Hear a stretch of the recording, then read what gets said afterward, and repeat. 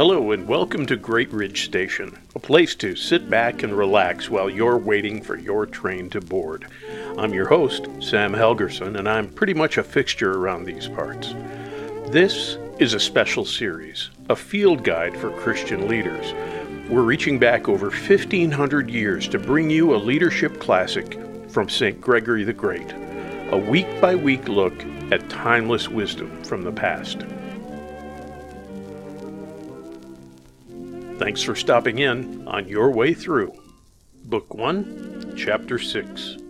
Obey when you don't want to.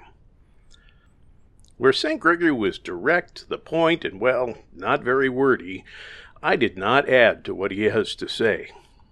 But I will share this. I'm a total word geek. When I was a kid, I used to read dictionaries for fun.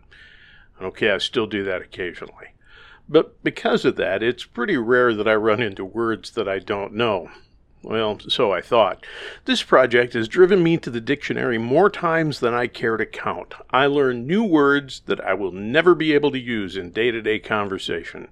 And every so often, I'll share one of those, too. This process has been humility training in more ways than one. Vocabulary is only one of the areas where I wound up being humbled. And that brings us to Section 2. And now, the lexeme of the day.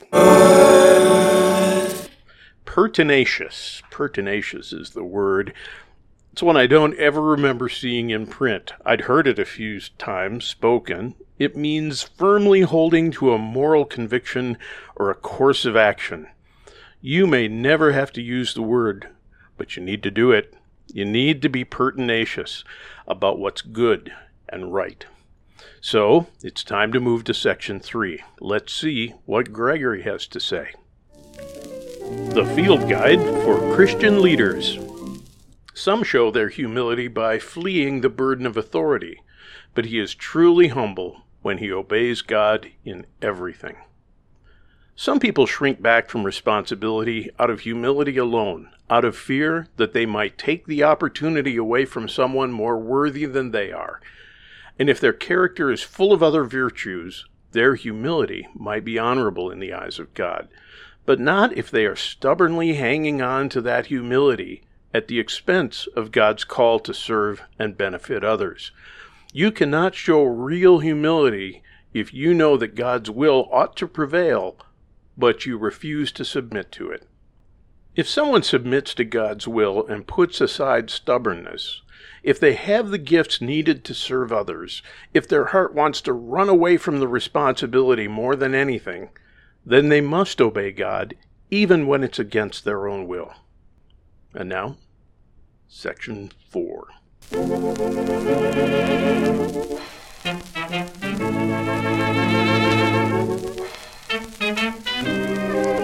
And now, it's time to stand before the mirror of truth. There it is, Book 1, Chapter 6. Whew. Short chapter, but that sure doesn't matter. St. Gregory doesn't let me get away with anything. In fact, he even sees through my excuses. Thanks for joining us at Great Ridge Station. As the train boards and rolls on to its next destination, we hope you found your time here helpful. The paraphrase of St. Gregory's work, along with supporting content, was developed by Dr. Sam Helgerson. As always, our sound engineer is Brick Martin.